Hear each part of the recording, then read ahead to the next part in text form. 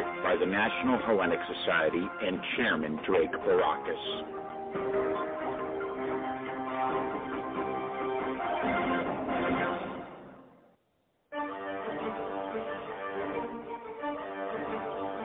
The After Report on Grecian Echoes, news and commentary with Stamatis Astra. Grecian Echoes, the After Report. Don't miss out. And a great big good morning to you, Stamati, on this cold, chilly Sunday morning. Καλημέρα, 24 Ιανουαρίου σήμερα, όπως είπες, Τέντ, κρύο, 19-20 βαθμούς αυτή τη στιγμή η θερμοκρασία. Δεν θα ανέβει για πολύ, καθώς θα έχουμε και αέρα, ο οποίος αέρας φυσικά κάνει τα πράγματα πιο δύσκολα. Ήλιος με δόντια, πραγματικά με όλη τη σημασία της λέξης.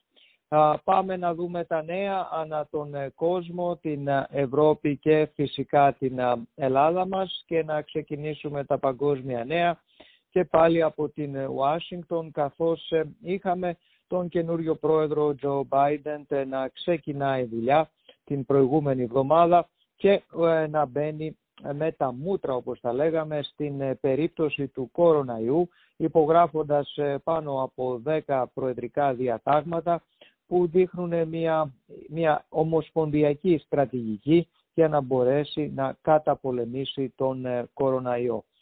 Τα πράγματα είναι αρκετά δύσκολα σε όλες τις Ηνωμένες Πολιτείες, καθώς ο εμβολιασμός του κόσμου έχει αρχίσει σιγά σιγά να κερδίζει έδαφος και όλο και περισσότεροι εμβολιάζονται, αλλά αυτό δεν σημαίνει ότι πρέπει να σταματήσουμε να είμαστε προσεκτικοί. Οι καινούριες μεταλλάξεις του ιού από την Αγγλία και από την Νότια Αφρική είναι οπωσδήποτε ένας παράγοντας κινδύνου. Όλοι οι επιδημιολόγοι πιστεύουν ότι το εμβόλιο βοηθά σε αυτές τις μεταλλάξεις, μπορεί να μην βοηθά όσο αποτελεσματικά θα θέλανε, αλλά οπωσδήποτε βοηθά. Σε άλλα παγκόσμια νέα, στην Κίνα διασώθηκαν 11 μεταλλορύχοι που είχαν παγιδευτεί για 2 εβδομάδες σε ένα χρήσο ρηχείο. Στην Χιλή σεισμός 7,1 ρίχτερ, δεν υπάρχουν μέχρι στιγμής θύματα ή ζημιές.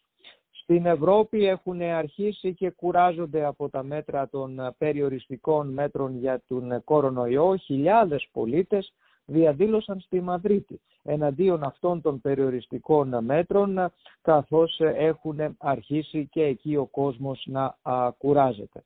Στο παγκόσμιο γεωπολιτικό κομμάτι, η πρώτη τηλεφωνική επικοινωνία του Πρωθυπουργού της Βρετανίας Τζόνσον με τον Μπάιντεν, ο Βρετανός Πρωθυπουργός δήλωσε ότι ανυπομονεί να συνεργαστεί με τον νέο πρόεδρο Τζο Μπάιντεν για την επίτευξη των κοινών στόχων. Επίσης, η κυβέρνηση της Αμερικής ανακοίνωσε ότι η Μόλι Μοντγκόμερι είναι η νέα βοηθός υφυπουργός εξωτερικών για την Δυτική Ευρώπη και την Ευρωπαϊκή Ένωση, ένας τέλεχος του Υπουργείου Εξωτερικών που οπωσδήποτε θα ασχοληθεί πολύ και με τα ελληνοτουρκικά και την Ανατολική Μεσόγειο. Στην Γαλλία πάνω από 1 εκατομμύριο Γάλλοι έχουν ήδη εμβολιαστεί, ανακοίνωσε ο Πρωθυπουργός της Γαλλίας, ενώ στην Ιταλία θα προσφύγουμε με όλα τα ένδικα μέσα εναντίον των φαρμακοβιομηχανιών και θα ζητήσουμε το σεβασμό των συμφωνιών που υπέγραψαν για τα εμβόλια. Επίσης να πούμε ότι ο περίφημος δημοσιογράφος Λάρι Κίνγκ απεβίωσε χτες από τον κορονοϊό και τις επιπλοκές που είχε δυστυχώς αυτή η ασθένεια.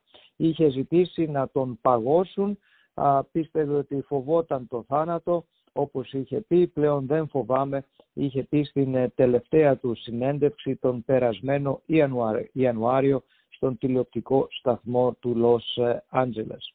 Να πάμε στην Ελλάδα και στα ελληνικά μας θέματα, όπου και εκεί φυσικά τα μέτρα για τον ιό είναι στην πρώτη θέση της ιδιοσιογραφίας. Καμπανάκι κινδύνου για τον συνοστισμό σε εμπορικούς δρόμους, καθώς σε όλη την Αθήνα και στους κεντρικούς εμπορικούς δρόμους η κίνηση ήταν αυξημένη και όπως λένε οι ειδικοί θα ήταν καταστροφικό ένα τρίτο αυστηρό απαγορευτικό εάν υπάρξει αύξηση ξανά στα κρούσματα.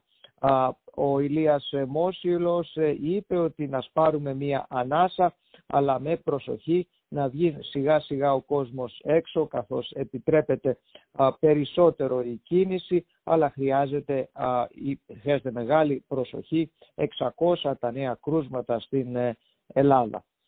Όσον αφορά τα ελληνοτουρκικά, σύσκεψη υπό τον Ερντογάν για τον καθορισμό της εξωτερικής πολιτικής έγινε στην Τουρκία και φυσικά έχει να κάνει και με το ξεκίνημα των διαπραγματευτικών θέσεων, των ερευνητικών διαπραγματευτικών θέσεων μεταξύ Ελλάδας και Τουρκίας. Να πάμε στα παγκόσμια οικονομικά νέα, όπου το χρηματιστήριο χτες είχε μια μικρή πτώση, 180 μονάδες, έκλεισε στις 30.996, μπορεί να έχει πέσει λίγο από το ρεκόρ το οποίο έχει, αλλά το Nasdaq έκλεισε τη βδομάδα με κέρδη 4%. Το χρηματιστήριο και η αγορά βρίσκεται σε πάρα πολύ υψηλά επίπεδα, με όποιο μέτρο σύγκρισης και να χρησιμοποιήσεις. Οι αναλυτές και οι επενδυτές σκέφτονται κατά πόσο αυτό μετράει από τη στιγμή που έχουν αλλάξει τα δεδομένα, αφού τα επιτόκια είναι τόσο χαμηλά, αφού φαίνεται σχεδόν σίγουρο ότι η καινούργια κυβέρνηση θα δώσει ένα πακέτο ανάπτυξης στην οικονομία. Το μέγιστο είναι 1,93 εκατομμύρια, μπορεί να είναι και πολύ λιγότερο, αλλά θα είναι τουλάχιστον 1,3 εκατομμύριο και φυσικά όλοι βλέπουν μια ανάκαμψη των κερδών των εταιριών τα επόμενα 2 τρίμηνα. Όσον αφορά στα εταιρικά νέα, η εταιρεία Amazon σκέφτεται και προσπαθεί να διερευνήσει τρόπους να μην γίνει ένα συνδικάτο στο Amazon, καθώς νέο συνδικάτο οπωσδήποτε θα σταματήσει και θα δυσκολέψει για πολύ τις σχέσεις μεταξύ της εταιρείας και των εργαζομένων. Στα αθλητικά μας νέα, football και πάλι football, αυτή την κρύα Κυριακή. Ξεκινάει στις 3 η ώρα ο Tom Brady με τον Aaron Rodgers. That's a game that everybody would like to see. Και στις 6.30 ώρα Buffalo Bills με το Kansas City για μία θέση για το Super Bowl. Για τους ποδοσφαιρόφιλους το μεγάλο ντέρμπι είναι στην Θεσσαλονίκη, στην Τούμπα, όπου ο ΠΑΟΚ φιλοξενεί την ΑΕΚ, ενώ αυτή τη στιγμή ο Ολυμπιακός κερδίζει τον Ατρόμητο με 1-0 στο Περιστέρι. Όσον αφορά τον καιρό, όπως είπαμε, κρύο, πολύ κρύο, γύρω στους 20 βαθμούς η θερμοκρασία με αρκετό αέρα. Ήταν τα νέα της ελληνικής ηχούς, που όπως πάντα είναι μια προσφορά από τους πιστούς μας αγγελιοδότες και φυσικά τον Τεντ Δημητριάδη, που πάντα μας ζεσταίνει με την φωνή του και στις πιο κρύες μέρες. Πάει και ο Larry King, Stamati. Little inside joke between Stamati and I over the years.